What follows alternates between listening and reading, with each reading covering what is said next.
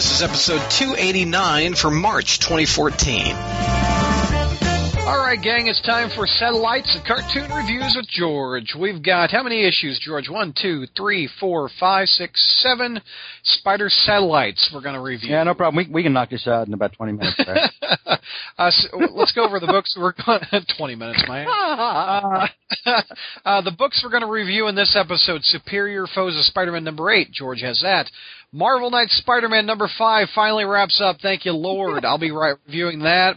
Superior Team Up #10 is George. Superior Carnage Annual #1 is me. New Warriors 1 and 2 by George. And Ultimate Cataclysm: Does Galactus Eat the Ultimate Universe? I know who George is rooting for. So, hey, what about that Deadpool? Isn't there like a Deadpool Carnage? Yeah, I don't have that book yet, but I'll be reviewing that. That's by Cullen Bunn. You are welcome to it. Actually, the annual wasn't that bad. We'll get to that in a little bit. Well, we're going to start with I think the best book of the month, Superior Foes, or the best satellite book of the month is Superior Foes #8, and that's all you, George. Superior Foes is always the best satellite book of the month. Yep. It really is. I mean, it's the little book that could. Yep. All right, so, and I actually reviewed this on the site also. Back when it came out, I think in early February. Somewhere I read there were supposed to be 2 issues of this come out in February, because there was a delay, but it didn't. We're still waiting on #9 now. So anyway, this is called Trapped Like Rats by the fantastic team of Nick Spencer and Steve Lieber, with fantastic coloring by Rachelle Rosenberg, who does a lot of stuff I started to notice. Really? Yeah, she does Team Up also. But very good colorist. She's actually got different styles that she uses. I actually kind of started to notice that with her, or this month in the books I was reading. Anyway, so you got Beetle, Speed Demon, and Overdrive finally come to the inescapable conclusion that Boomerang has double-crossed them.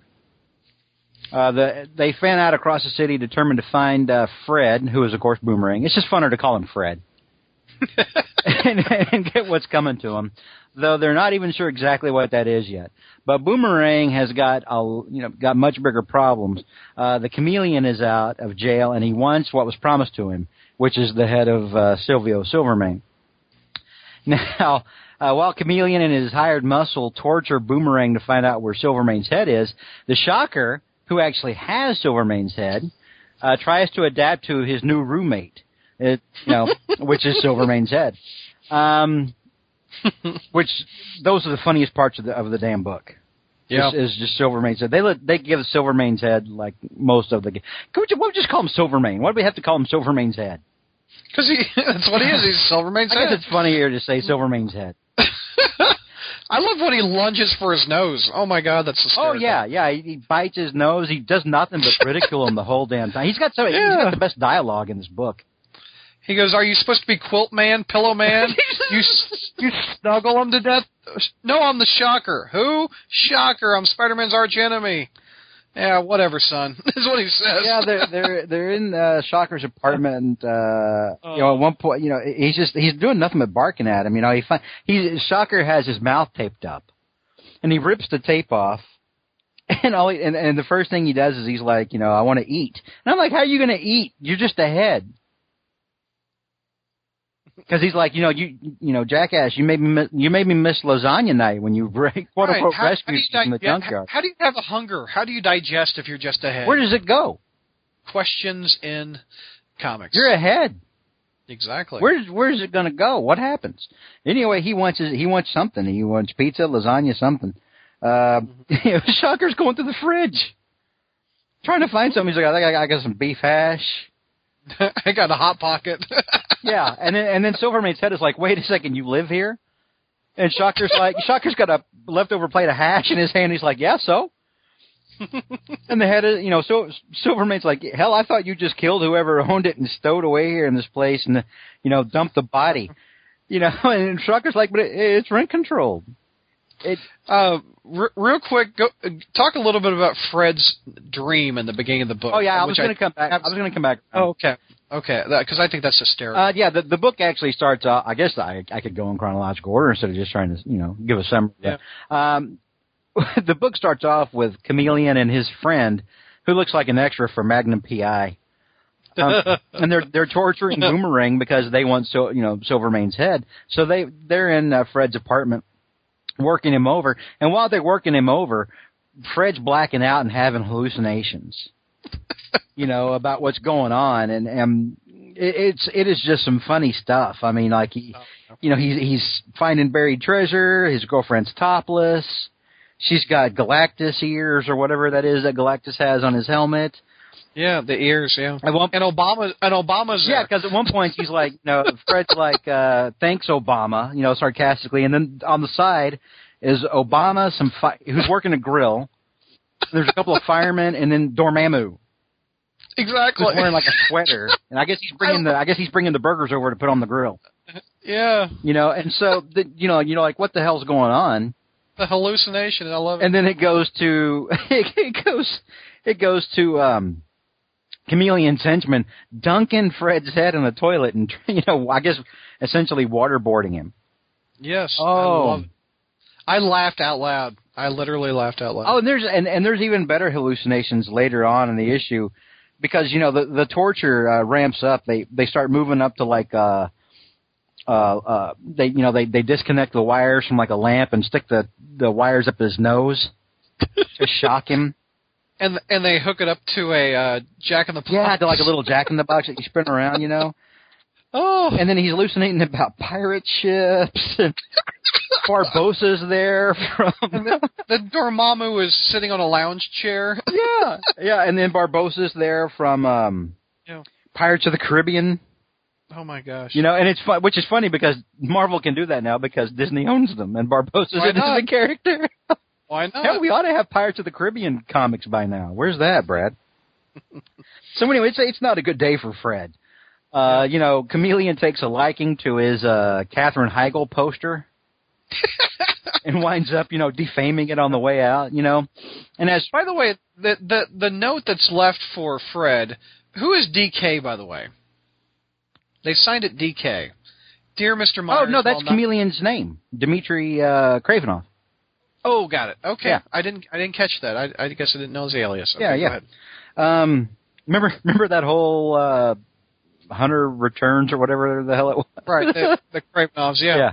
So anyway, that's what's going on with Fred here, and Fred finally, Chameleon starts to figure out, I'm not going to get my head, so he stops torturing. He stops torturing Fred when he finds the Dr. Doom painting. Which, of course, is supposed to be a very compromising painting of Dr. Doom without his mask on that he wanted an artist to paint for him while he was drunk. Right.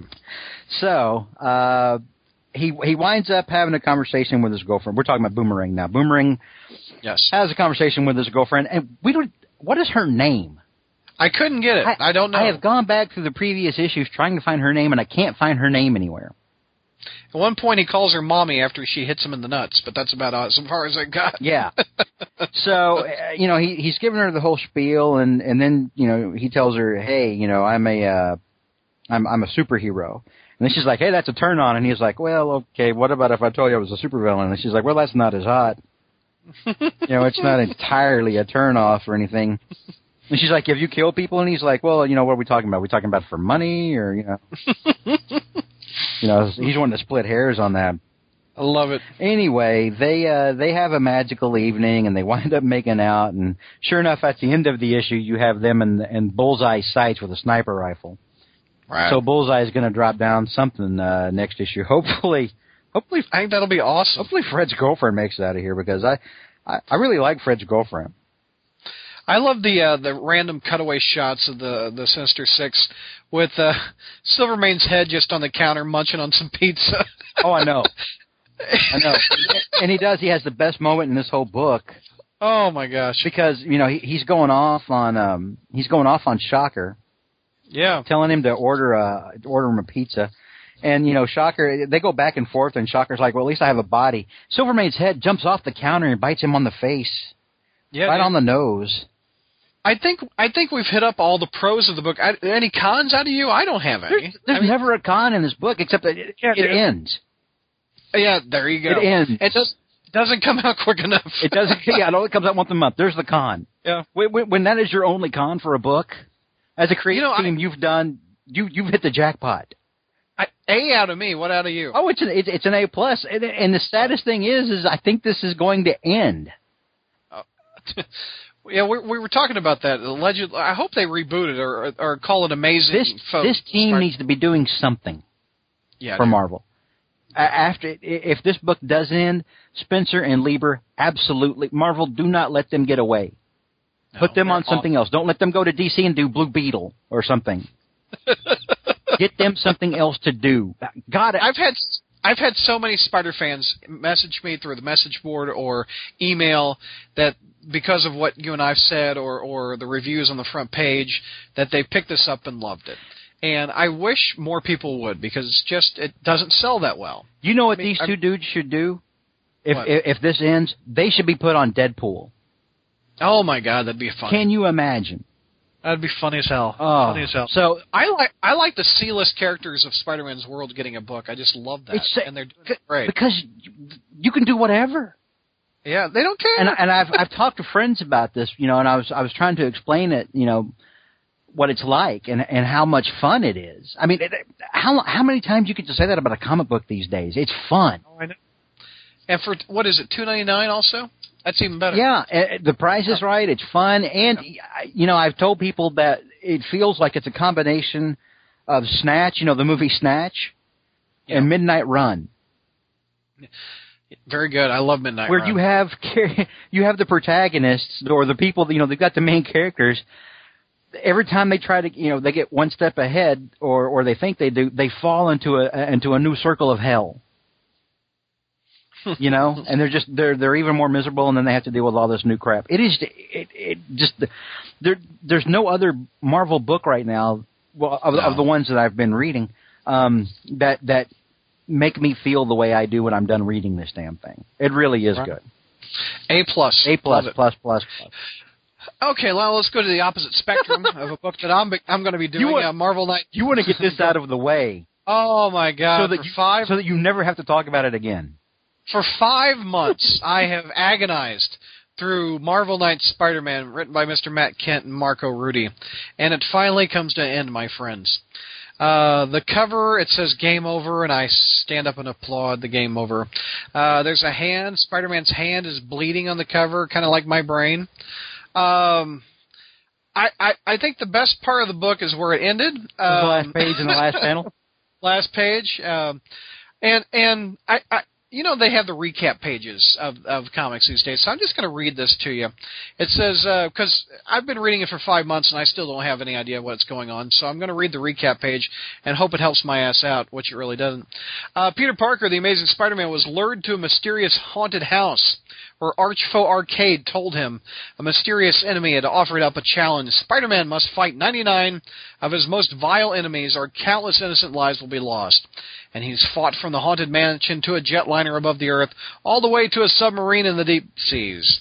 After washing up on an island off the coast of Malta, Spider-Man became the prey of Kraven, both of them trapped into playing their own version of the most dangerous game. With the aid of the Owl, Spider-Man escaped the island and made his way to Malta, unaware of the new threat that waited for him there. Okay, so that explains what's been going on for 5 issues, which I've read, and I still don't know what happened. If you remember from the last issue, Spider-Man ended the book with a bullet to the head. Well, we don't touch on that at all. At least I can't tell from the art if he's bleeding or not. He got better. I guess he got better. Then there's just a bunch of random pictures of Spider-Man fighting people. I have no idea what's going on. I still don't. More villains appear, and he seems to think Wilson Fisk is behind a lot of this, and he runs into like the D-list villains. He runs across the Spot. What's the Dominic Fortune he runs across? At some point in this book, you also run across really, really low villains to hit the 99 villain quota. You see Paul Jenkins' mistake called Typeface. You also see the Hypno Hustler makes a cameo appearance in this. Basically, every panel is Spider-Man fighting somebody that's, etc. But like a crescent moon, God, just sounds so odd to explain it, is the eyes and the nose and the mouth of Wilson Fisk. He's like a moon in every picture. I mean, how the hell can I explain this? It's what's happening. Also, Hypno Tussler typeface. I see the White Queen, the guy that looks kind of like Kazar that he fought in Marvel Team Up with the suspenders. I can't think of that guy's name. He's there. So basically, as the art becomes a little bit more readable, about 3/4 of the way through it, I guess he comes out of his trip phase, and you see Richard Fisk and Wilson Fisk fighting. And evidently, Richard bet that Spider-Man would be able to fight the 99 villains, and Wilson said no. So it was like a bet between father and son, and Wilson Fisk paid 99 villains to go up against Spider-Man. Basically, that's the whole gist of the story. I got 99 problems, Brad, and the villains ain't one. And Wilson, can you imagine the logistics of hiring 99 people who are criminals and saying, I want you to go after Spider-Man? So the book is ending with Wilson Fisk fighting Spider-Man, punches him in the gut. And Richard say, I'm on your side, Spider-Man. I always was. I hired... and blah, blah, blah. And then Wilson explains... Anyway, that is ending the book. You just want this over with.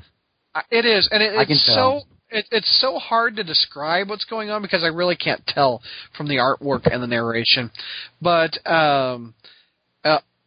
Spider-Man's mask, I've complained about this before. His mask is ripped so much that you can clearly see it's Peter Parker. I mean, there's no doubt you can tell who it is.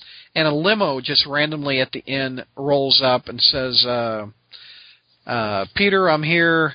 And the last page of it is Spider-Man kissing Mary Jane, and the end.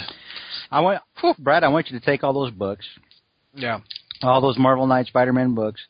Yeah. Put them all in a stack and then look at them and then realize I could have had a Marvel Legend figure. $4 times 5 is $20 I spent to share with you listeners the craptacular story of Marvel Spider-Man. Let me quiz you. Yeah. Brad Douglas on a couple of things. All right then. First of all, it's clear that this story happened because of blackmail. Somebody had something over Whacker. I guess. Aside from One More Day and Omit, which are, in my estimation, the worst Spider-Man stories ever told. I could read those. Yeah, they were. I understood the story going on. They had a point A to point B to point C. Exactly. It was horrible, but granted, you didn't like what was going on, but I understood what I read. So is this? Can you think of anything that was Spider-Man related that was worse than this? No. And some things that have come close is when Spider-Man in the 90s went up with an Image crossover, like where he teamed up with Bad Rock. Remember that kind of stuff? Ugh. I'd put that crap out of my head. Thanks, Brad. That was bad. The miniseries that JR and I bitch about a lot, called Great Responsibility, where he had an affair with that MILF or that GILF or whatever she was that he met in the wrestling ring after Amazing Fantasy 15. Oh. That was bad. But it was coherent. But it was coherent. I could read the panels coherently and figure out what was going on. This, I have no idea. One issue ends with him getting shot in the head with a gun. The next one starts with him tripping again. I don't understand. I really don't. Wow. It's unreadable. $20 unreadable. The long national nightmare is over for you, Brad. There you go. I wonder if we'll have a sequel to this. This thing ending is like you getting to kill Freddy Krueger in your dream, isn't it? Because it's been a nightmare. You can sleep now at night. Oh my goodness. What do we got next, George? Let's move on. All right, well, what do you want to do next? I had the I've got New Warriors 1 and New Warriors 2. Do you want to do Spider-Man Team, or do you want to go to something else that sucks? Let's do more suck. Okay, well, we'll go to more suck then. We'll go to New Warriors #1. Oh, you didn't like it? Oh, did you read it? I read issue 1. I did not read issue 2 yet. There are more holes in this plot than there are in Bonnie and Clyde's bodies, Brad. Woo, nice. All right. Nice. So New Warriors #1, it starts off with the High Evolutionary just losing it. You know, he's not really the High Evolutionary is a cat who sometimes is on the good side, sometimes is on the bad side. Yeah, and his character has always been ruined for me since that Gwen Stacy annual and Spec from the 90s, where I just don't get that one. Some people don't know how to write the High Evolutionary. And I've never really cared for the character. I don't think he belongs in a Spider-Man book either. He doesn't belong in a Spider-Man book. No. But when used properly, he can be really cool. Now, here, he actually, the story starts off with him killing off his new men, which didn't make any sense to me, including Bova. You know who Bova is? It's the cow lady. It's the cow lady. It is Quicksilver and Scarlet Witch's foster mother. Right. She's been around since, the early 70s, I think. So he's killing all of them off. And you see her, crawling away in a pool of blood, and she's asking him, why, what did we do wrong? And he's like, you did nothing wrong. You're just genetic trash. I can't have you anymore. Or no, you weren't supposed to be. He didn't call him genetic trash, pardon me. Right. Now, you don't actually see her die. For all we know, she crawled off panel and she's dying somewhere. Yeah. They didn't want to milk it for all it's worth, Well, I think they wanted to leave it, because she is a really good supporting character for when you want to do Wanda stuff. Right. Or anytime you're in Transia and, you're dealing with that Chthon stuff. She's good for a lot of different things. Right. So I think they wanted to be kind of nebulous with her. At least I'm hoping so, because I kind of like her. Yeah. Anyway, so the High Evolutionary has gone nuts for all we know. If not, then heaven help the High Evolutionary, because Wanda will come after him and drop a mountain on him. So the High Evolutionary is working with these beings called the Evolutionaries, which writer Christopher Yost, I should say this is written by Christopher Yost, drawn by Marcus T.O. I like his art. I like his art, but it's inconsistent. We'll get to that in a minute. Okay. And colored by David Curiel, who actually does a really good job here. Now, Yost had created the Evolutionaries back in 2011. X-Men Giant Size or something like that, I think it is. So the only time we've ever seen him is when Yost has used them before. They're like, they usually show up in groups of 3 in this story, and they're like very powerful beings that emit, energy blasts. And the gist of it is they're going after people who I guess are just genetically wrong. They're going after mutants. We find out, later they're going after Inhumans, Morlocks. Unless you're, superheroes, unless you're like Iron Man and your stuff is technically technology that like you're wearing an armor suit or something, you're unacceptable to the gene pool. And they've got to get rid of you. Meanwhile, so that's what's happening here. You've got Justice and Speedball. They show up in New Salem, Colorado. New Salem, Colorado first appeared over in the Fantastic Four back in the day. And Salem 7, it's like a powerful group of witches. Mm-hmm. Back when they first showed up in Fantastic Four, the entire town was full of devil worshippers who were led by Nicholas Scratch. He was a very powerful magician. And apparently they all got better, and they're trying not to be devil worshippers anymore, because now New Salem, Colorado is a safe haven for magical people. The leader of the Salem 7, Vertigo, even explains to Justice later on, that we're trying, not to be known as the devil worshippers, and, we're trying to protect people who have magical powers. Even Doctor Strange sends people our way sometimes. So that's new. That's a new take on New Salem, Colorado. Why Justice and Speedball are actually in New Salem, Colorado is never explained. Well, what else are they going to do? I don't know. Hang out in New York? Well, you haven't seen these characters since Avengers Initiative, I guess? It was, I think Academy. I think Academy was the last time you saw Speedball. Okay, yeah. So Speedball, for those of you keeping score at home, was a youthful hero created by Steve Ditko. Yes. Or co-created by Steve Ditko, pardon me. And it was part of the New Warriors. He's always kind of been, they're sarcastic, one-liner guy. Until Warren Ellis got a hold of him. Yeah, and Civil War happened. Yeah. And then the New Warriors, of course, and they had the whole thing with Stamford, Connecticut, and Speedball, was partly responsible for a lot of people dying. Wound up getting real jacked up, became a completely different hero, quasi-hero called Penance, who, was very dark and he was a cutter, cut himself all the time. Yeah. But apparently none of that has happened, because Speedball acts exactly like he was in when was it, late 80s, early 90s when New Warriors, early 90s. Early 90s. They're the heroes of the 90s, yeah. Is what they were called, yeah. So apparently you don't get any sort of hint that this kid's learned anything of the lessons of Stamford, because he starts a fight with Salem 7 when Justice goes into a 7-Eleven and Speedball starts hitting one of the strongman for the Salem 7, Bruticus. Right. I'm like, oh, wow, okay, so apparently all that stuff hasn't happened. We just hit the magical reset button on this guy again. There's been no character growth. But the reason we're reviewing the book is because of Kane and Scarlet Spider. Right. Sorry, I guess we should preface that. People are welcome to the Speedball satellites. Oh my God! But no, I don't think you read the Scarlet Spider 25-issue series, did you? I did not. I liked it quite a bit.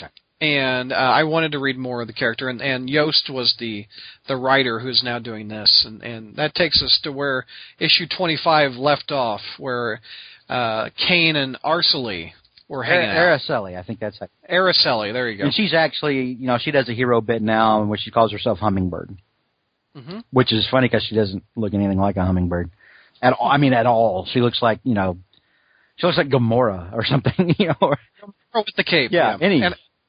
So anyway, they're in Mexico, and Kane just wants to get away from it. Kane's like, I am so done being a superhero. I'm done risking my life. I want to get drunk on this beach that I don't even like. I am just done. She has to guilt trip him into helping helping a couple that are getting mugged. And that was the only part of the issue that had me just dying laughing, was when he turned around, looked at the tourists, and just went off on them. The people the people he just saved. He just goes off on. He's like, "What are you effing stupid? You're in Mexico. Get out of Mexico." And I'm like, "Stay the hell out of Mexico." And I was like, "Yes, that's awesome. That is sound advice for everybody right now. Don't go to Mexico." Peter Parker's clone, yeah. So they're just chilling out on the beach, enjoying the sunset. I don't know. Are they a couple? No, they're. Because I'm getting like a Wolverine, Jubilee, Pride or Jubilee vibe from them, and I didn't know if they were lovers or if they're like mentor kind of thing. No, they're just friends. Because they're setting him up to very much be the Wolverine of this team. Yes. Okay. Yeah. That's abundantly clear. Well, the next scene where they're on the beach and the ocean turns red was the last panel of 25 of Scarlet Spider. Oh, was it? Okay. Yeah, that they were like, why is the water red? So you know why it's red, because there's a lot of dead water breathers washing up on the beach, and one living one who says her name is Farah Sar Nemora of Atlantis. Of Atlantis, and she's seeking heroes. I learned this week, and I forgot where I read it, that they actually wanted to use Namora, and it was poo-pooed by editorial. Why? She's a new warrior. What else is she doing? Well, I don't know, but like the Namora, there was the Namorita. The Namorita we had, who I think got killed in Stamford. She did, but they got her back from an alternate timeline. So the one from the alternate timeline, she may have not have been a new warrior. I don't know how it works out, but anyway, editorial said no, you can't use Namorita. So they go and just get another Atlantea girl whose last name is Namora. That's fine. That's fine. Why not? And I'm okay. Why didn't you just go with another direction with it, or something? Who knows? Have a Kree alien girl, something, whatever. Anyway, so that's all that happens. They see her wash up on the beach with all these dead bodies. Right. This You got the Kid Nova stuff too, which I know nothing about Kid Nova. well, all I know from Kid Nova is what I've seen on the Ultimate Spider-Man cartoon, and he's damn annoying. Yep. I liked, sue me, I like the old Nova. Me too. And I'm like, if Star-Lord is alive, why can't the old Nova be alive? But anyway. What would you give the grade on this one, George? I gave this a D, Brad. There's a lot of problems with this book. That's a rough start. And I know this is a first book. But it's weird, you started mentioning Bad Rock. This felt to me like a early 1990s or mid 1990s generic any team setup book. Mm-hmm. Well, the thing is, New Warriors is wrapped in 90s. I mean, New Warriors was one of the best things of the 90s, I think. Yeah, but the storytelling methods back in the 90s were not so great. It was. I think this issue is basically a setup of these are the characters, these are the players in the team, and this is what we're going to do with the chess pieces. We don't get why is Speedball basically? Why has he lost 10 years of character development? Yeah. Why are he and Justice even in New Salem to begin with? What was the impetus to form the team back? And why is the only character who is even asking that question, which is Vertigo, how is she even prompted to do it? It's like she just makes an offhand remark, "Oh, I hear you're getting the New Warriors back together." Oh, is it? Because that's the only time we've heard of it in this issue, because Justice sure hadn't brought it the hell up. Any pros? No, there's not. I mean, the art's decent, but even it's inconsistent. It's sometimes Justice looks like he's 12, sometimes he looks like he's in his early 20s. Yeah. And then it gets even more inconsistent a little bit in the next book. I mean, it's a good art style overall. It's just like sometimes it seems like the artist doesn't know how old some of the characters are supposed to be. Yeah. But I tell you, Speedball's first bits of dialogue, where he's making puns with war because they're the New Warriors, had me feeling like I was becoming stupider just by reading them. This was not a good start. This was I picked this up because, I have to review it on the satellite now, but also because it's Christopher Yost. There's a lot of stuff that Yost has been involved with that I've enjoyed. I agree. And this is sloppy. And 2 just came out, yesterday? We're recording on this on a Thursday. Let's focus on the Kane part. Is Kane he isn't even on the cover of the next issue? I don't know. I can't remember if he was on the cover or not. He has a fight in it, but kind of, sort of, barely. What's Kane do? We just want to focus on what Kane does? Yeah, screw it. Let's just focus on Kane. Okay. It starts off immediately from where it left off in the other book, where immediately Kane puts 2 and 2 together and comes up with 5 and assumes that this woman has murdered all these what we find are Lemurians. Uh-oh. That's how every Marvel team-up starts. Oh, I know, right? Yeah, it's misunderstanding. Pardon me, don't explain, let's just fight. As Speedball said in the first issue, mistakes were made. So that he winds up fighting her, and she kicks his ass pretty quick. Yeah. And, this is another case of where you have a brand new character schooling an established character to try to establish them as a badass. She basically traps him in a giant water spout. Her name's going to be Water Snake, by the way, which is a lot easier to say than her real name. Trouser Snake? Sorry. You're a horrible human being, John. I know it. Oh, my God. That's her brother. Trouser Snake, meet Water Snake. So he'll be in a he'll be in a different. He's coming up in Superior Foes. Anyway, so she traps him in a water spout and he can't breathe. And then Araceli saves his bacon by using her empath powers and making this chick stand down. Is he doing the itsy bitsy spider went up the water spout? No, he's doing help me, I can't effing breathe. That's what he's doing. And wondering why he's in Mexico. That's what he's doing. That's so funny. Why are you in effing Mexico, Kane? Exactly. Now, this. Then immediately, right after that, they get attacked by these evolutionaries. Okay. And the evolutionaries, we find out later, really don't like the Inhumans. It's like the Inhumans have to die above everything else. Okay. We've got mutants and Inhumans. Kill the Inhumans first. They all have to die. So that's what's going on with Kane, anyway. Is the second issue better than the first? It's slightly better than the first because we've got a lot more action. Yeah. There are some interesting characters. Sun Girl was fairly interesting to me. but there's still so many damn plot holes. Why are the evolutionaries just attacking the people who are going to be in this book across the world, no one else? Yeah. There's so many inhuman characters and other types of characters out there and mutants. Why are none of them getting attacked? Just the people that are going to be in this book specifically. I don't get it. We're never giving an explanation. We're never at one point, Justice and Speedball go to the Avengers Tower to try to get help. No one's there. Jarvis doesn't explain why. They're just like, okay, well, we need to look at your files and cross-reference something with the X-Men so they can find out what the hell the evolutionaries are. Yeah. It's sloppy. I expected so much more.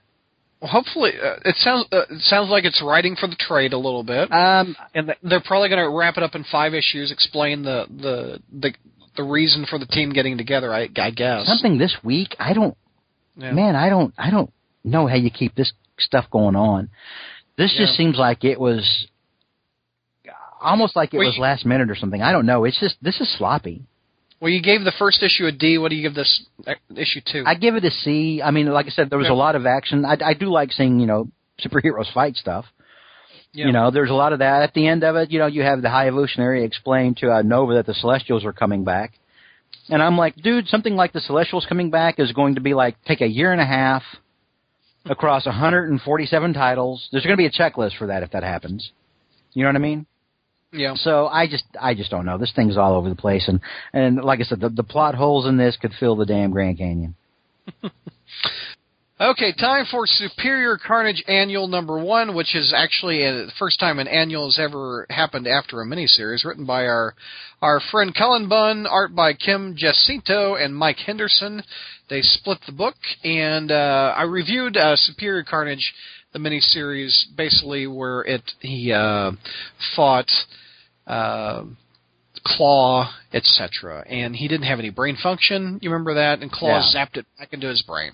So, we start the book. Cletus Cassidy's in jail at the Kramer Penitentiary in New Jersey.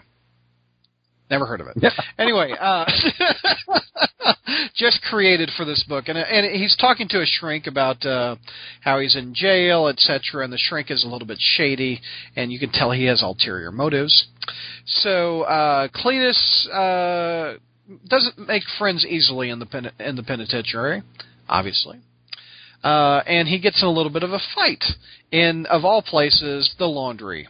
And the bad guy with a bunch of tattoos has sharpened his toothbrush. He's getting rid of cavities and Cletus. He's going to shiv somebody. He's going to shiv. He shivs Cletus right in the neck. And across over in New York on Spider Island 2, I didn't know there were multiple Spider Islands. I guess, I don't know. I thought there was just...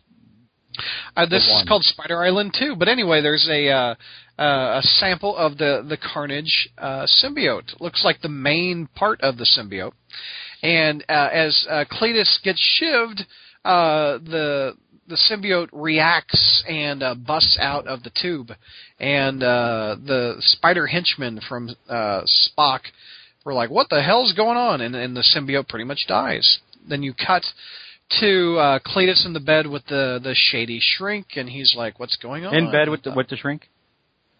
Yes, they're cuddling. He's a fork and he's the spoon. So it's a shrink. No, they're just talking. Oh. And then you cut to another laboratory over in Albuquerque, New Mexico. And this gal, Carla, is examining a piece of the symbiote. Evidently, they've cut pieces of the symbiote apart, and she's examining it. And as she's examining it, it's on a little slide that she's looking at it through the viewfinder of the microscope. Her cell phone goes off, and it's her abusive husband. And as she starts yelling, the little sample gets upset due to the anger and hops right into her eye through the lens of the microscope up to her eye. And she rushes home. She's in pain. She's bleeding. And the guy's like, "Where's my dinner? Why are you?" And just as abusive. And she goes into the bathroom to calm herself and comes out as a female symbiote, a female Carnage, and murders her abusive husband. And when that happens, Cletus in the bed starts suffering pain. He's feeling what the symbiote's feeling, and the abusive scientist goes to a gas station and vomits right in the middle of the floor. with the sound effect blurg. Oh my god! And the gas station attendant is like, "What the hell? I'm going to call 911." And then the symbiote leaps out of the woman from the vomit and goes into the man's mouth. So the symbiote is hopping hosts. I'm going to throw up. And that's what the symbiote does. So the symbiote is hopping hosts in an attempt to get back to Cletus, is basically what is happening. In the meantime, Cletus is in the bed. The shrink is just... he wants the symbiote for himself, pretty much, and attempts to kill Cletus with a pillow. You know, the old pillow trick where you could put it over his nose and he suffocates. The shrink is doing this. The shrink does this. It seems to violate the Hippocratic the Hippocratic oath. Basically, the shrink wants the suit, so he wants the suit to come to him. So he kills Cletus. That's where it dies. And then you cut to several scenes of the symbiote hopping from host to host through the mouth. They vomit it. It comes out. It goes to the next host. It hops in a taxi cab, etc. Then it eventually goes to a worker. It takes a taxi. It takes a taxi to the penitentiary to a worker that works there. And the symbiote eventually gets on to Cletus Cassidy and revives him from his death state. So from his death state. He's dead, and the symbiote revives him. He improves upon the death's crippling effects. Exactly. Oh my god. So anyway, Cletus goes nuts. He starts killing everybody in the penitentiary. He kills the bully that shivved him with his toothpaste, or not his toothpaste, his toothpaste. That's awesome. Tell me how long did it take to shiv somebody with their toothpaste? Very slow. Yeah.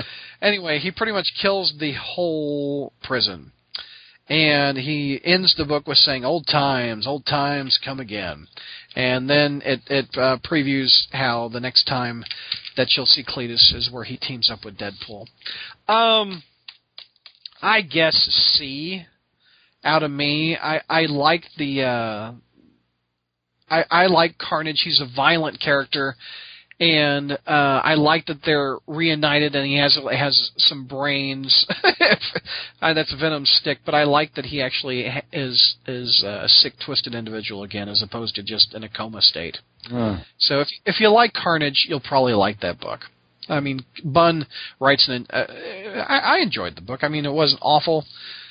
The artwork was probably a con, but it's not bad. I don't know if it's worth the price tag of $4.99. You can't see the face I'm making right now. I can. I can imagine.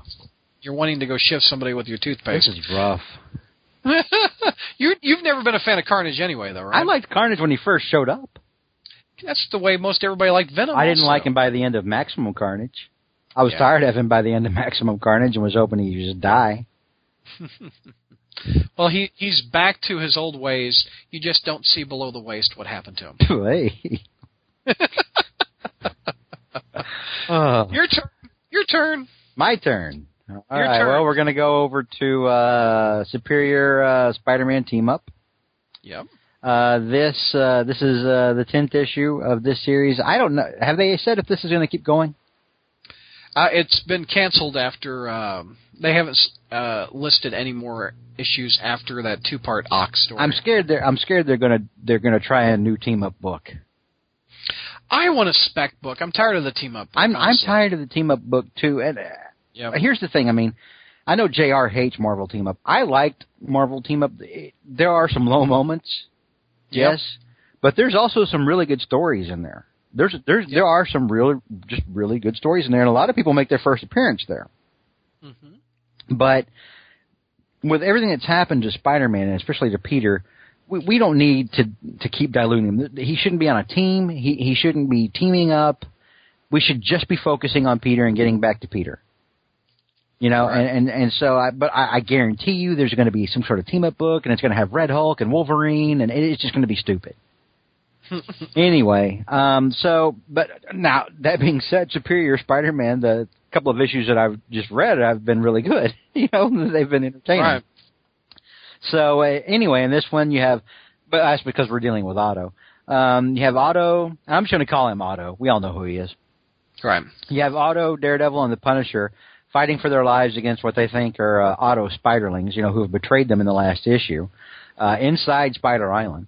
Here you have Otto's pride working against him as Daredevil and Frank Castle are trying to save him and themselves. But he keeps fighting it the entire time. Every time somebody tries to help him, he's either abusive to them or stops them. It was interesting to see Otto stopping, Daredevil and the Punisher, every time they try to assist him that way. It's funny, and it works well for the story because, later on, Shinnok's gonna, he's got Otto thinking, they say, pride cometh before the fall. And that's what all this is leading to. Over in Superior, pride is what, led him to be blind against the possibility of Norman Osborn attacking him. It's something that he's realized. So I like that's tying a lot of things together. It feels cohesive for the most part until we get to the end with what's happening in Superior. But for some reason, when Otto realizes that he isn't the one being betrayed by his own men, because that's what he thinks. He's like at the beginning of this, he's like, "Oh my God, betrayal," and that it's just a strike team that's being sent in from the outside. I actually, and I don't know why I thought this. In my head, I actually went, "Aw." Poor Ock. Yeah, I was like, "Aw." His boys are... Yeah, because he's like, my old men are on another level, and I can't get them down here because I can't get past the security code. And I'm thinking, "Aw." So somewhere out there, there's Spiderlings who are still loyal to Ock, like number 23, who we'll talk about later. He was like, he was my favorite. Yeah. The action here is really good. It's very top-notch. A lot of good, Daredevil and... This art, oh my gosh, I love it. Yeah, it's really well done, except for one aspect, which I'll get to in a minute. But the action is top-notch. I love the way Daredevil and Punisher work well together, despite their vastly different philosophies on crime fighting. Yep. I really did enjoy that. I like the fact Daredevil is such a hypocrite. He's like the Thomas Jefferson of the superhero world. He's like he doesn't want to kill anybody except for when he kills people. Right. So, anyway, so the best moment for me here is when Otto asks the Punisher, how he can be sure that a particular Goblin glider is the one that the Punisher stole for him to use personally. And Punisher's like, "Well, I don't know, maybe because it's armed with missiles. Oh, and because it has a giant effing skull on the front of it." That's the best line in the whole book. Yep. Unfortunately for me, the artist, Marco. This is written by Kevin Shinnok and drawn by Marco Cicchetto. Again, the coloring by Rachel Rosenberg, who did Superior Foes. Completely different style, and she does a fantastic job. If you look on the front, they on the cover they have the wrong artist. By the it's way. a different cover art. Oh, it is? You mean like? Yeah, they don't say Cicchetto on the cover. Oh, they don't. Sliny is what it says. I didn't notice that. Anyway, but. His Punisher still too young. Yeah, it's too young to me. It's like he could be in a boy band. It's like Joey Fatone is the Punisher from 20 years ago. Punisher should be in his 40s. He's looking at least 25 in this book, I guess. Yeah, Punisher in my mind should be like as old as Batman. Yeah, late 30s, early 40s. Grizzled veterans who've been fighting a very long war. Yeah, but. I like it here that, to basically win, they have to flood the entire chamber with water, from out in the bay or whatever, or from out to sea. They flood the entire chamber and get away on the Goblin glider. They're the ones who actually, I think it was Daredevil who reached down and saved Doc from drowning, despite his objections. Anyway, I'm going to give it a B+. There's a lot of good action. For me, this conflict, the dead end of this, it seems the conflict with Superior Spider-Man number 27. Where you've got Otto seeing the bridge and that issue and realizing that it's Osborn behind everything. Mm-hmm. Well, here he sees the tattoo and then realizes it's Osborn. In both issues, it's a new realization for him. So I'm like, well, wait a minute, which actually happened? Which came first? Did one happen first and then he forgot it? Right. And then rediscover. That part didn't mesh. Everything meshed up until that point. So that's just a minor gripe. Anyway, but overall, I liked the last two issues. I liked number 9 and number 10. I did too. I think the Ock storyline coming up next should be pretty good too.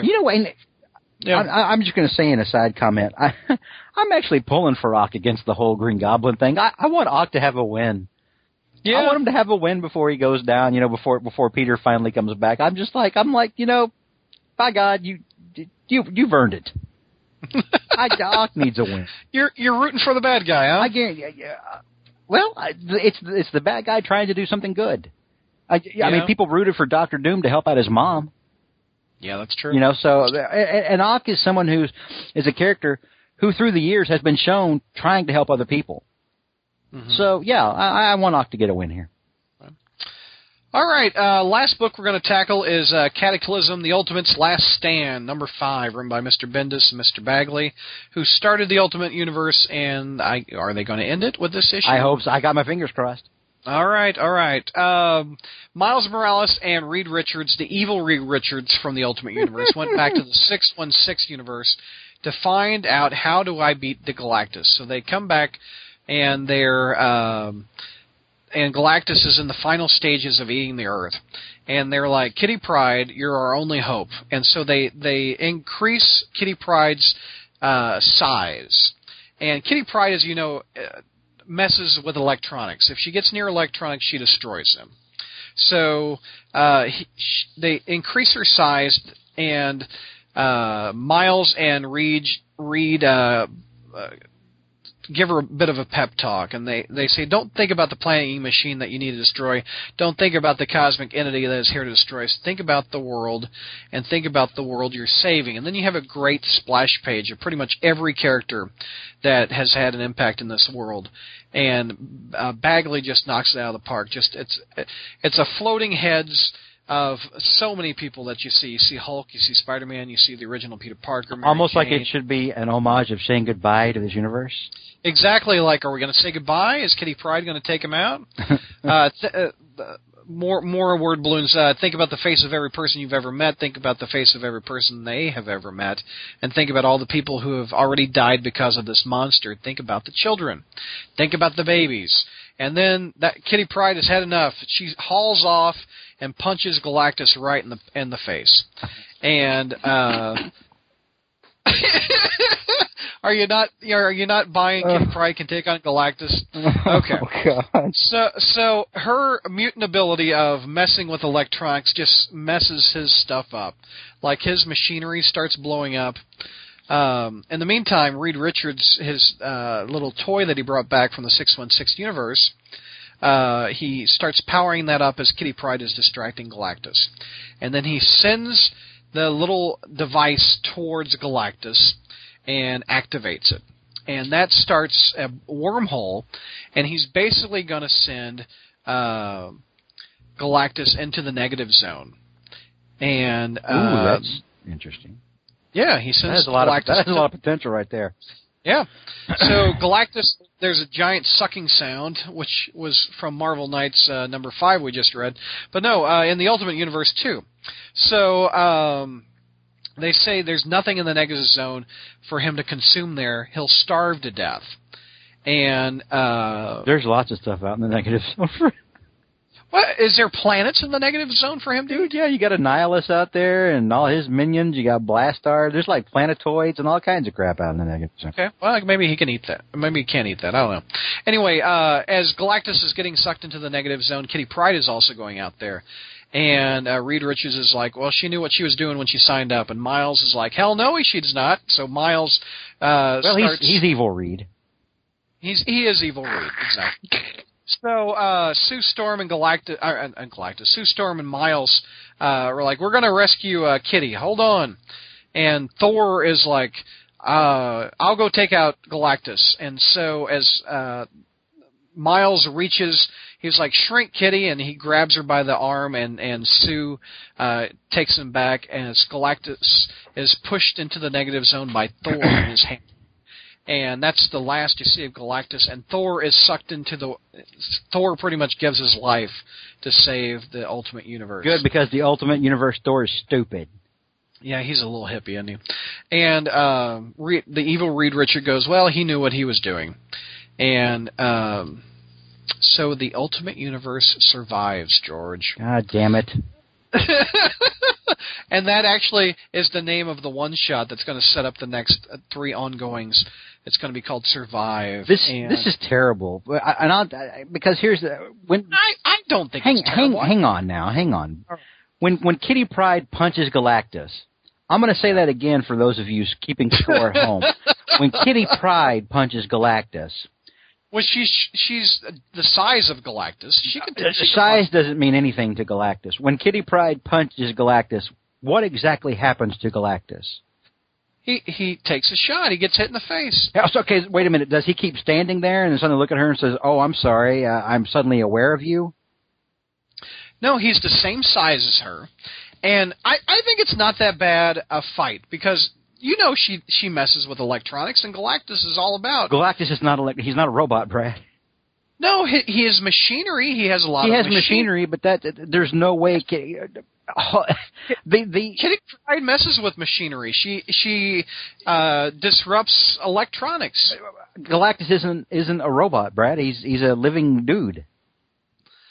Well, anyway, they go through his electronics. Yeah, no, I grant you that. That's brilliant. Having Kitty Pryde grow and take out his world-eating machine stuff, that's cool. Right. That's what she did. But punching Galactus in the face, that's something Thor gets to do. You don't think Kitty Pryde can do it with her bare hands? No, Kitty Pryde cannot punch Galactus with her bare hands.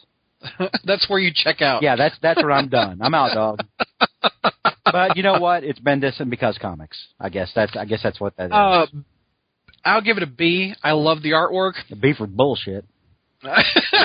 B for Brad. I'll give you Kitty Pryde hitting him on the face isn't that bad, but I like the idea of her messing with his electronics. No, that's really good. Yeah. Number one, she doesn't have to grow to 50 feet to do that, or whatever. Number two, she damn sure doesn't punch him in the face. Sorry, Bendis, but no. So with this miniseries, we've lost Captain America. He died in sacrificing himself, and Thor also sacrificed himself. So what are we left with within this universe? We're left with the second-generation Spider-Man with Miles Morales, who's a very good character. Reed Richards has kind of reformed himself. So he's not evil now? He's like, I'm giving up all this evil. Well, I mean, he's better than he was. He was the big bad of the universe, and now he's kind of a reformed evil Reed. Do you see why people don't even care that much about this universe now? This universe, after 14 years, is slowly becoming the something that they say DC does, which is legacy characters. Let me ask you this, Brad. Yeah. What would you rather have? Would you rather have the MC2 universe and Spider-Girl back or this? The character of Miles Morales is equal to Spider-Girl, in my opinion. The universe of MC2 is better. I like the happier universe as opposed to the Ultimates, where it's very, very sad. Everything has to be darker and edgier now. If Muppet Babies came back, Muppet Babies would be edgier and darker. But no, I think Miles is a great character, just as good as Spider-Girl. Honestly, I think I'm not talking about Miles versus May. I'm just talking about universe versus universe. Universes. I like the MC2. One of them makes sense. The other one is like the producers of Lost, without a real compass, just doing whatever the hell they think will stick. The MC2 universe is very 1960s-ish. It's very the Incredibles, the Pixar movie The Incredibles. It's very much that universe where it's awe and wonder, and there aren't really effects of a Galactus coming to eat the world, or a giant flood happens. I guess I should just be glad that Galactus doesn't sit around listening to Coldplay in that universe or something. I don't know, or Green Day or whatever the hell. Anyway, I'm not going to convince you to the Ultimate Universe. You hate the Ultimate Universe. I don't think I could think of a storyline in the Ultimate Universe. And you were like, well, goddamn, that's pretty good. I just told you that having Kitty Pryde take out his electronic stuff sounded really cool. Well, that's true. And I think if you gave Miles a chance, and if Miles was in the MC2 universe or the 616, I think you'd. I have said previously that if Miles made the jump over to 616 and played with the big boys over in the real universe. I would be willing to give him a chance, check it out, whatever. Maybe put him in a different city, like the way they did with Kane. Put him in, Chicago. God knows that city needs help. Well, anyway, this is setting up 2 books that are spinning out of it. It's going to be the All New Ultimates, I think is maybe what it's called. The Ultimate All New Ultimates. The all-new Ultimate Ultimates. Exactly. Or that's going to be a team of like legacy characters, like Miles is going to be on it. You've got Spider-Woman, who's now being called Black Widow, which is Peter Parker's female clone. You've got Cloak and Dagger, and I think there's one more, but I can't think of her right now. I thought Kitty Pryde was one of them. Yeah, Kitty Pryde. There you go. Kitty Pryde's going to be on the book. So take my money. So there's going to be 2 or 3 Ultimate books now. There's going to be 3. I'm only going to pick up 2. I'm going to pick up the Ultimate Team book, and also I guess it's Miles Morales Spectacular Spider-Man is what it's going to be called. Okay. And so Miles has a book, then the Ultimate, then Ultimate Runaways basically is what they're doing, and then what's the other one? Ultimate Fantastic Four, and that's kind of weird group, and it doesn't interest me at all. It's going to be Sue Storm, Tony Stark. I forget who else, but I have no interest. Marvel just doesn't know what the hell they want to do with the Fantastic Four. Anyway. Well, the Ultimate Universe is very... No, I mean, I'm talking either universe. Yeah. Here it is. The Fraction thing was pretty good. But then that ends, and then you've got another reboot. Everyone wants to reinvent the wheel with the Fantastic Four. Or are you talking about Fraction's recent Fantastic Four? Yeah. Hated it. Didn't like it. I like the way it ended, but... I didn't. I mean, like that. I read the new one by, Leonard Kirk drew it. Who wrote it? Was it Hickman? No, Robinson? James Robinson? I picked it up. I'm not going to pick up another one. But, you didn't like it? No, it had a cool Fing Fang Foom fight in it. And now the Fantastic Four are wearing red for some reason, which I don't understand. The Falcon. Tony Stark, Sue Storm, and X-51 make up the Ultimate Fantastic Four. I know. That's why I'm not picking it up. I'm out. Oh, God. Anyway, good month for Spare Satellites. What do you think? It was mixed. Very much. Superior Foes, Team Up, and Ultimate's Last Stand, I think, were the best. Without Superior Foes, the whole month really takes a big pendulum shift the other way. I mean, Carnage was a C. New Warriors were D and a C, and Marvel Knights Spider-Man was an F. Ultimates was a B. What'd you give Superior Team Up? I gave Superior Team Up a B.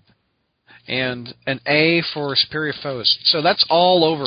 All over. Okay, the comic reviews are done. Let's move on to the cartoons. We've got one from Season 1, one from Season 2 of Ultimate Spider-Man. Where are we going, George? The first one we're doing... Straight to hell, right? Yeah. Is Season 1, Episode 8, Back in Black. This is directed by... Sorry, AC/DC in my head. Do you need a moment, or are you going to be okay? No, I'm good. I can proceed. You need some more Mountain Dew? What's going on, Jomo? Yeah, let me chug a little bit. All right. Go ahead, talk. I'm going to gulp. Yeah. All right. Hey. All right. No, this is directed by Phil Pagnotti and written by Man of Action. Again, which is 4 people, including Joe Kelly and Joe Casey. Dragon Man is tearing up Midtown, but Peter can't go stop him because he's got the flu. So a new black-suited Spidey shows up and takes him down while Peter watches it on TV with the flu. Now, New York falls in love instantly with new black-suit Spidey. Even Flash bails on Spider-Man for Black Spidey. He's like throwing out all his old Spidey stuff off his locker, Spidey's old news, and black suit Spidey's where it's at, and Peter sees all of this. And in his head, Peter's going through a retro cartoon montage of all the possible black Spidey origins. Like, he's a demon, or he came from space.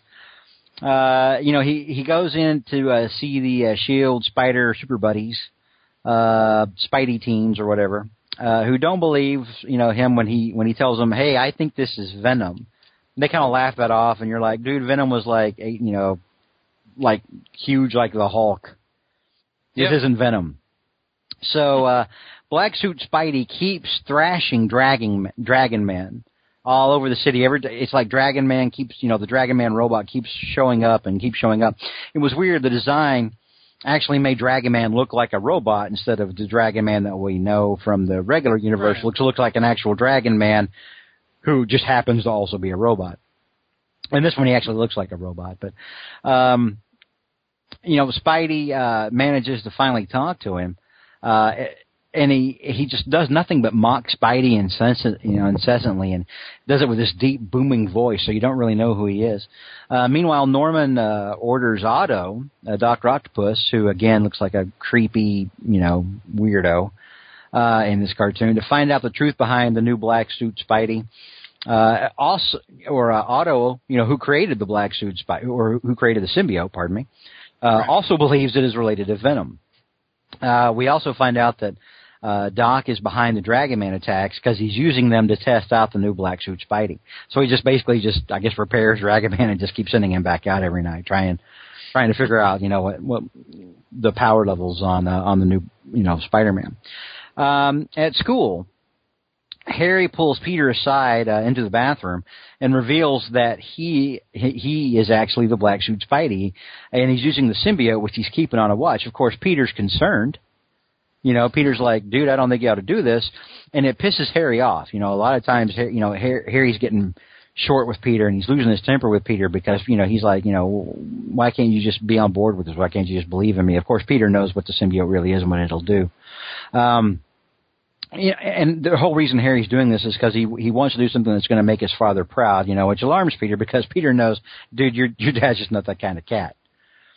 So, but you really do have some great Peter and Harry moments, not just in this scene, but really, in the whole show.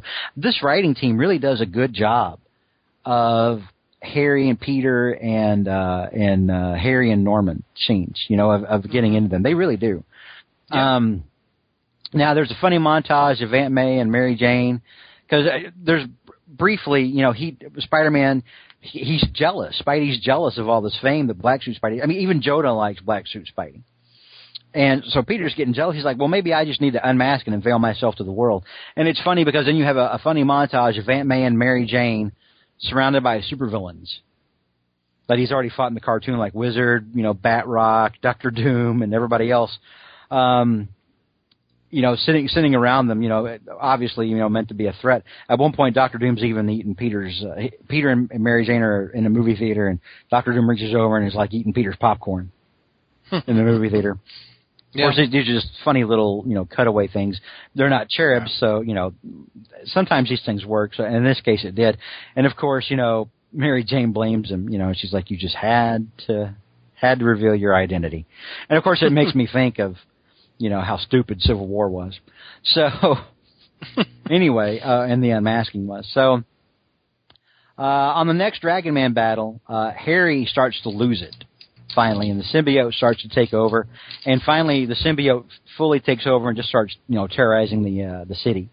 Spidey distracts him, and they have a big old fight. The fight is very, I don't even like Venom, and the fight's really good in this episode.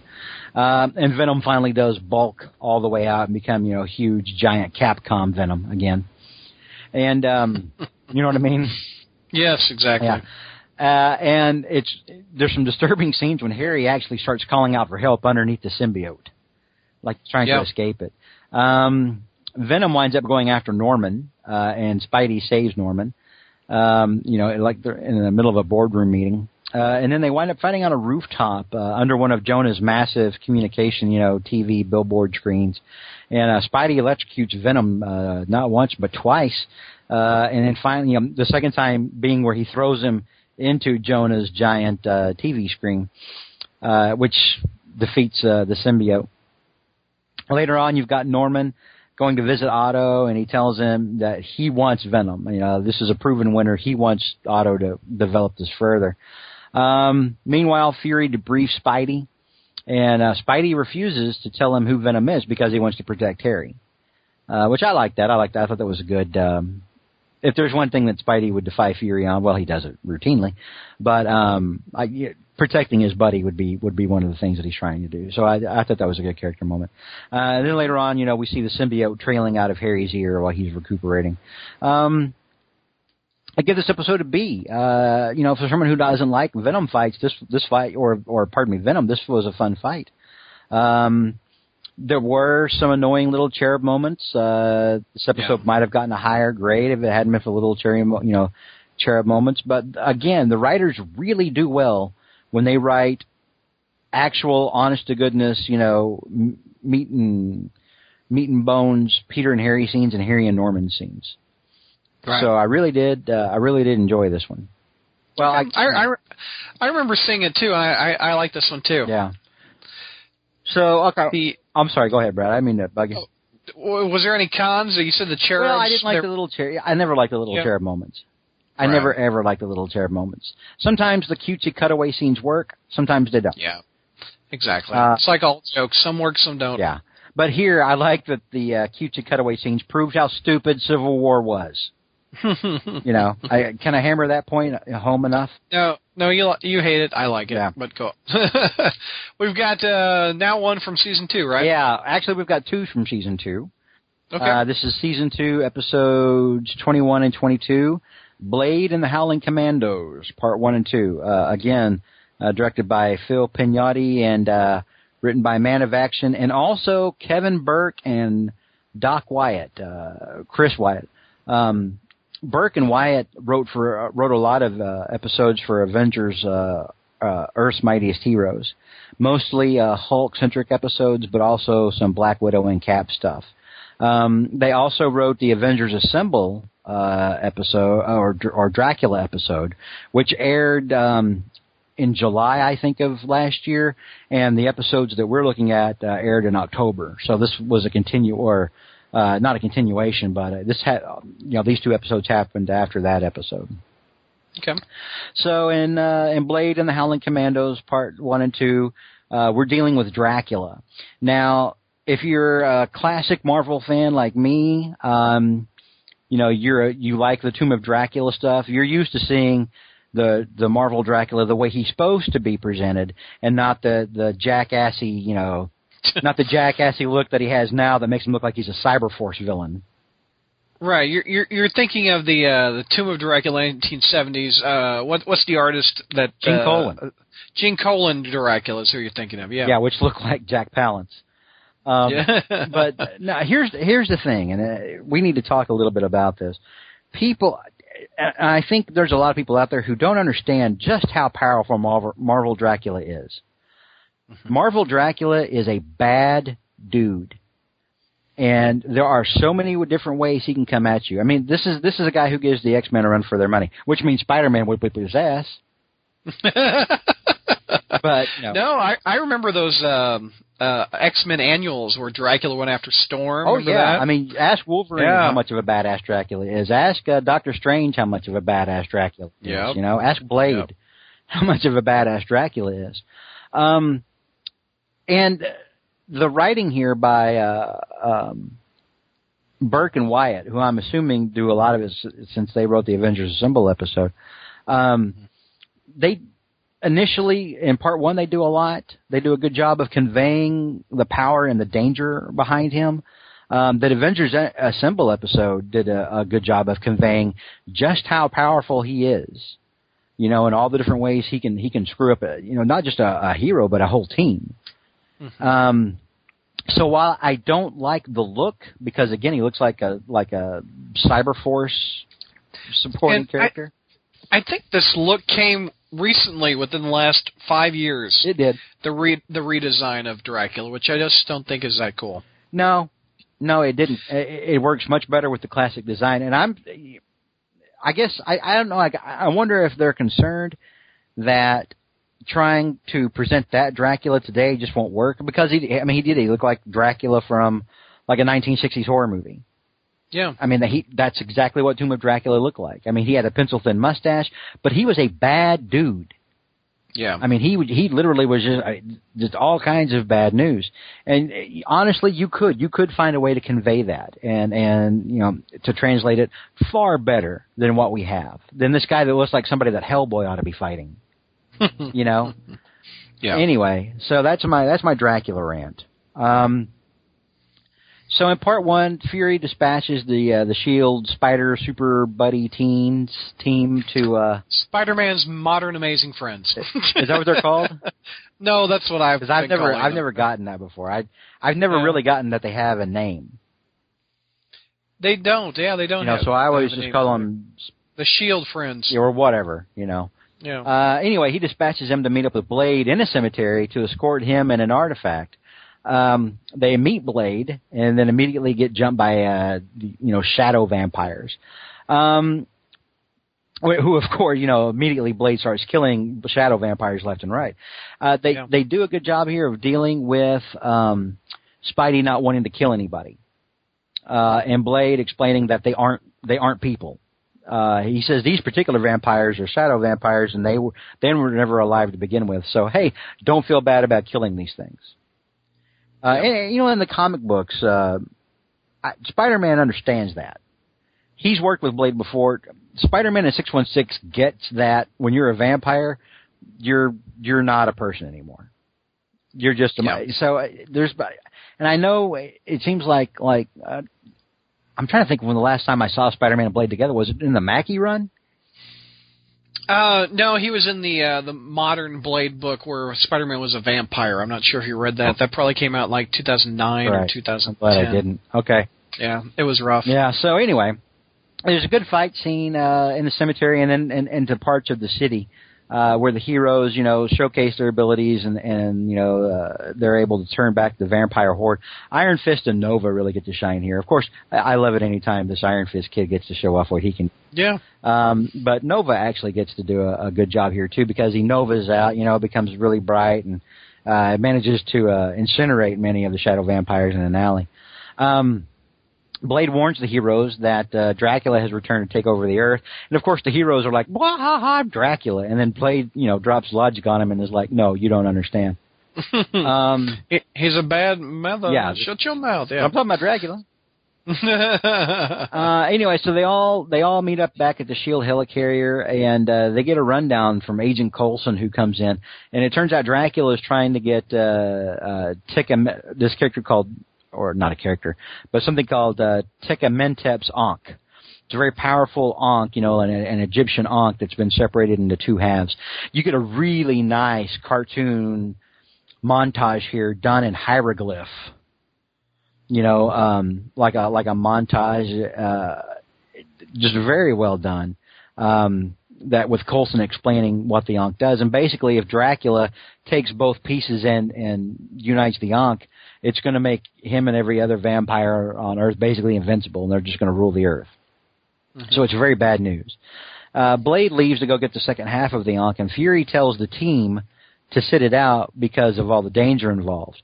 I liked this because Nick Fury, yes, would never send a team of teenagers to take on Dracula. Because Nick Fury would know there's going to be several dead teenagers later on. So I really did like this because at first I was like, oh, God, please, Nick Fury, please tell them, don't tell them to go with Blade. And they did a good job here because, Nick's like, no, sit this one out, no way. This is beyond, this is out of your pay grade. But, of course, the Spider Buddies, as they're wont to do, defy his orders, which is in character for, this entire series. And they leave, they sneak out to go back up Blade at the museum. Blade makes it very clear to them that this is their choice to go into this with him. In other words, he's saying, I'm not responsible when you die. Right? And so it's very grim. I mean, they do a pretty good job of conveying that. Now, Spider-Man, once they get inside the museum, Spider-Man does get the Ankh, but it turns out, because Blade's trying to stop him because the Ankh is under a protective cloak that's shielding it from Dracula being able to find it.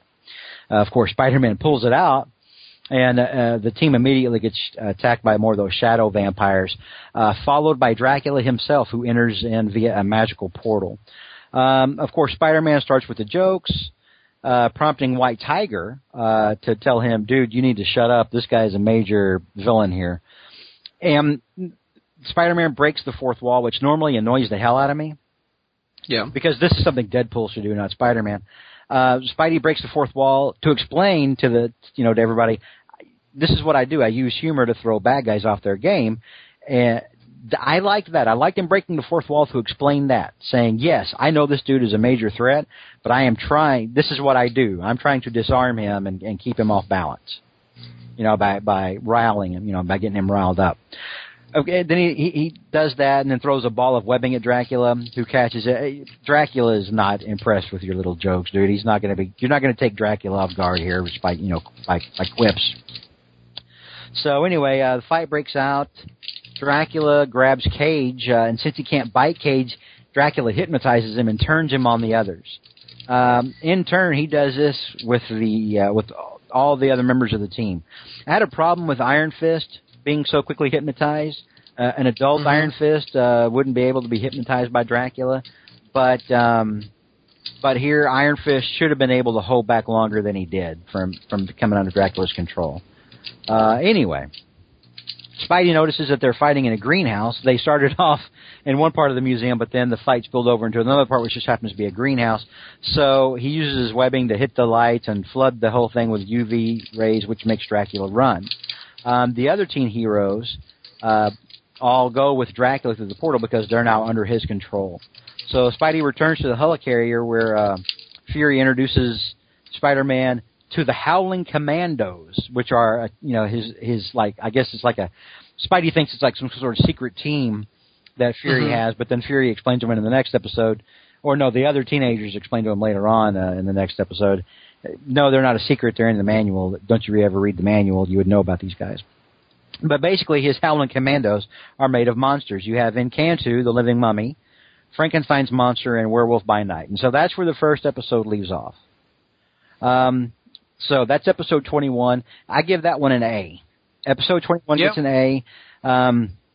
Just when I started to notice stuff that would potentially be going wrong in my head, like Nick Fury sending teenagers out to face Dracula, or, breaking the fourth wall, to address Spider-Man's humor, the cartoon corrected it and did a good job to address it, like almost right as I was starting to get, like scared, like, oh, don't do this. And then it was like the cartoon knew I would be apprehensive about it and said, no, don't worry about this. And I was like, okay.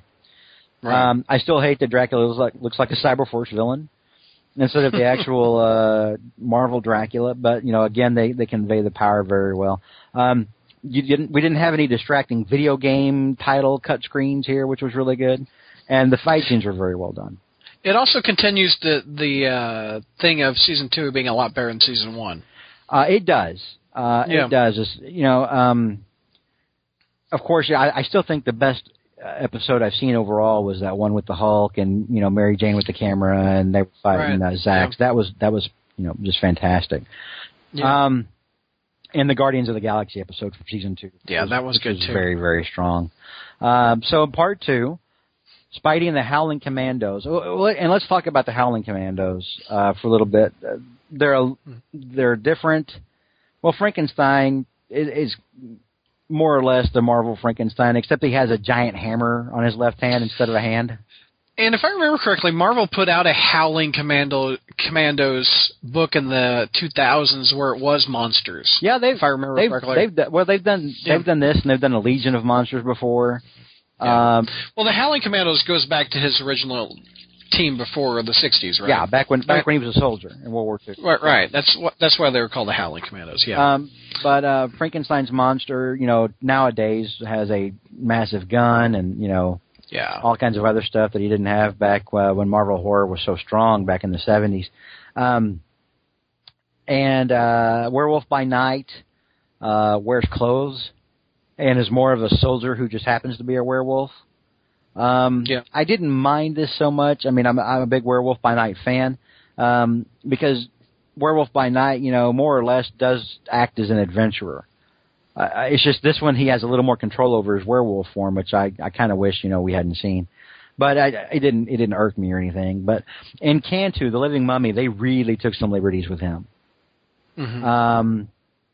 In Cantu, first of all, doesn't talk all that much because his vocal cords are very dry. Literally, in the comic, the character is kept alive by this like magical embalming fluid, but he doesn't have water in his body, tear ducts and things like that.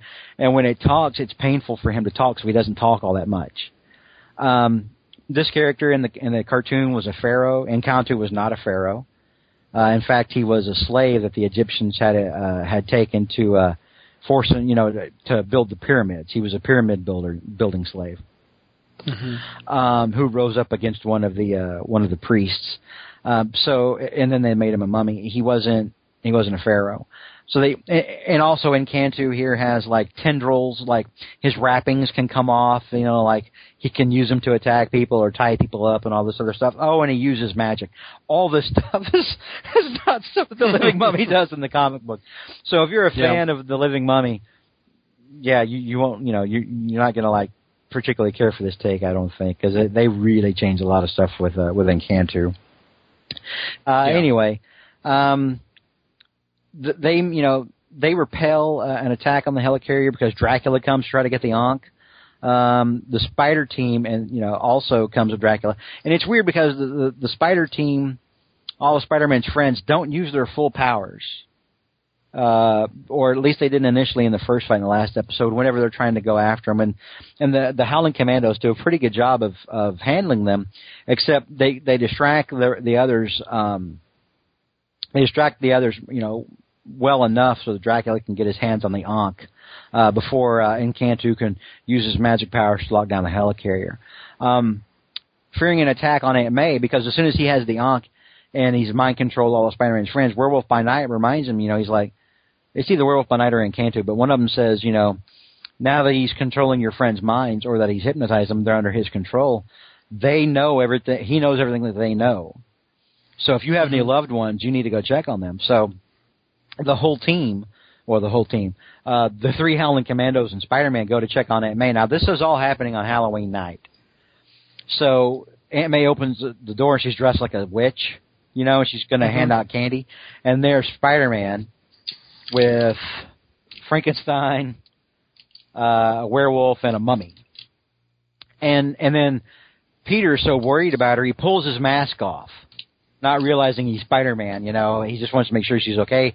And then she's like, "Oh, Peter, it's you." And then suddenly he realizes, "Oh, crap, I just took my mask off in front of my aunt." But then she thinks that his other friends, she thinks that his friends are, or she thinks that the Howling Commandos are Luke and Danny and Sam, his friends.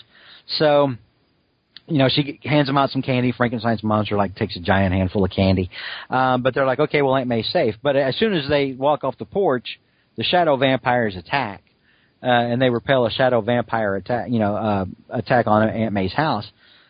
Once they know that she's okay, they decide to take their vehicle, which is like this giant machine that can, that is able to magically teleport the same way that Dracula can.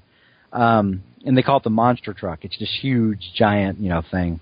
If this thing is not a toy, I don't know why not. Because, it kind of sells. They should have action figures for all that crap. Yeah. Anyway, so they take the monster truck out to Transylvania. They use it to portal over to Dracula's castle. Again, they get attacked by more shadow vampires. But then the shadow vampires are attacked by the Man-Thing, who is suddenly in Transylvania with no explanation. And Spider-Man's like, well, what is that? When he sees all this vegetation growing and attacking them, and they're like, oh, that's the Man-Thing. Oh, okay, well, hey, Man-Thing. Are you giant-sized? Well, stick around. Stick around. There's more on that one. Yeah. So suddenly Man-Thing just is with them. Okay. I love Man-Thing, but I'm like, dude, there's a way to explain Man-Thing getting there. They're just too lazy to do it, which I didn't like so much. But anyway, they storm Dracula's castle. Blade basically tells Spider-Man, look, and there's friction between Blade and this team because Blade, or I should preface that, Blade reunites with the team at Aunt May's house. And then they all get in the monster truck. But there's friction because you can tell that Blade used to be part of this team and now he's not. Blade's on his own personal vendetta against Dracula. And he's had some sort of falling out with the Howling Commandos at some point. Anyway, so they're all storming the castle. You got Spider-Man, Blade, Werewolf by Night, Encantu, Frankenstein, and Man-Thing. Okay? All the monsters are going to go after Dracula. And Blade tells Spider-Man, look, go take care of your friends. We got this. All right? So Spider-Man goes, he rescues his friends who are being held in these weird translucent blue magical coffins, which are actually kind of creepy. Gets all his friends woken up. They're not under Dracula's control anymore. they go outside to try to find everybody else, and the fight is spilled outside of the castle, and they see the Howling Commandos and Blade taking on Dracula. So they jump in trying to help out, but it's kind of futile because Dracula winds up getting the Ankh anyway. And so suddenly, Dracula joins the Ankh together. The sun is coming up, and Dracula's like, "Yes, I own the Earth." And then Spider-Man grabs the Ankh from him, and right behind Spider-Man, the sun's coming up, and Dracula can't get over to Spider-Man to get the Ankh. So he's like, curse you, you've defeated me. Well, he doesn't say that. They actually have a little bit better dialogue than that. And he's forced to flee back inside his castle. So Spider-Man and the monsters are sitting around thinking, yay, we won. And then suddenly, Encantu, the living mummy, backstabs everybody and snatches the Ankh from Peter. Yeah. He uses it to grow to a colossal size and swears vengeance on Nick Fury for basically collecting him for his freak platoon, and then opens a portal to go to New York City so he can kill Nick Fury and go on a giant monster rampage. So basically now they've taken all these liberties with Encantu, and then they've taken all these qualities like from the living monolith. Remember, Brad, the living monolith? Yes. And they've combined the living monolith with Encantu. I remember that graphic novel from the Revenge early 80s. of the Living Monolith. Yeah, where the Avengers and Spider-Man went up against. So at this point, the eyes are rolling back in my head, and I'm like, why didn't we just have more creepy Dracula stuff? Why did we have to have Encantu be this person he's never been before and combine him with another damn villain? Because it doesn't, at this point, the episode really goes downhill pretty quick. That's too bad. Oh, yeah, it really was. The other heroes get no... Because you liked the first one. Yeah, I did like the first one. Well, the second one, it's not as good. So, anyway, they jump back in the monster truck. They portal over to New York to try to stop Encantu. And the monsters are like, dude, we can't stop Encantu. He's got the Ankh. He's too powerful. Might as well just chill here and enjoy the end of the Earth. Meanwhile, Nick Fury's fighting him in like some sort of shield fighter craft, and he's shooting energy down at him. Spider-Man gives the monsters a pep talk, basically, hey, we can't quit, yada, yada. We've got to try to stop Encantu. And so the monsters are finally like, okay, we can do this. And so they decide, well, Man-Thing's got a pretty good shot, but, he's not big enough right now. So Spider-Man throws open a manhole cover, oh, hey, we have a sewer here. Welcome to New York City. And I'm like, dude, Man-Thing works on vegetation, not poop. But okay, whatever. So suddenly, now Man-Thing is as large as Encantu, who is, impersonating the living monolith. And then, of course, you have the obligatory gag. Look. Did they say it? Yeah, Spider-Man says it, and it even gets its own cut screen with the title "Giant-Sized Man-Thing." Oh, one time, wow. I don't mind a little cutaway title scene. Wow, they do it, Yes, huh? they do it. So Man-Thing engages... How did that pass the censors? Oh, well, I don't, it's literally what he is. He's a giant-sized Man-Thing. I know, but all right. It's something only grown-ups are going to get. Grown-ups and 12-year-old boys. So Man-Thing becomes giant and goes after Encantu, and while they fight, Spider-Man manages to get his hold or to get a hold of the Ankh, and then not to get a hold of it, but he separates it from Encantu, and then Man-Thing smashes it, which breaks Encantu's power, and he's defeated, and now they've won the day. So part one, this gets a C. Part one was a great start. Part two is so much weaker. Again, you have so many liberties taken with Encantu, to the point where if you're an Encantu fan, you're like, son of a bitch. What are you doing to my Encantu? The entire episode should have focused solely on Dracula, instead of just a half an episode that they do. The whole episode, we should have never had Encantu becoming a bad guy at the end, and that was wasted time. That was time taken away from Dracula. That could have easily been a better story. Man-Thing's involvement was fun. His powers were slightly wonky. Normally, Man-Thing, his powers work on whatever he can sense emotion, and violence will enrage him. But so will fear. Like if you're afraid of Man-Thing, it will enrage Man-Thing, and he will reach out to touch you and burn you. His body puts off a corrosive chemical that can burn people. Right. He does touch Spider-Man in the episode. He touches Spider-Man on the shoulder, and one of the monsters says, "Hey, Man-Thing likes you." And Man-Thing himself doesn't usually emote. He doesn't have a lot of short-term or long-term memory. Like if you meet Man-Thing, Man-Thing's not going to remember you in a month. Right. He's not a conversationalist. No, he's not. No. He's an interesting character, but his powers. It's the people that surround him that make him interesting. I've always thought. Yeah, it's the stories that go on around him. He's like a cipher. He's like a Bigfoot. Yeah. Now they've done good stories before where it's dealing with with him and what he's briefly thinking. But yeah, mostly it's what's going on around him. He's more like a force of nature. Kind of like Godzilla, Yeah, or Groot. I think he's a man of few words. But at the same time, he hangs out in the Florida Everglades, in a place called the Nexus of All Realities, which, by the way, is how Howard the Duck came to Earth. Yeah. How he was suddenly in Transylvania is not explained in the cartoon. It could have easily been explained. That he could have gotten there that he could have sensed what Dracula was doing, and it drew him through the Nexus of All Realities over there. But they didn't stop. They didn't bother with it. Just, hey, suddenly Man-Thing's here, so we can have a Man-Thing joke, a giant-sized Man-Thing joke.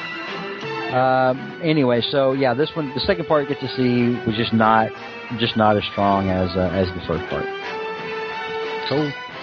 All right, we got coming up season 2's almost wrapping up, isn't it? Yeah, we're getting close to the end of season 2. Of course, remember we jumped in probably halfway.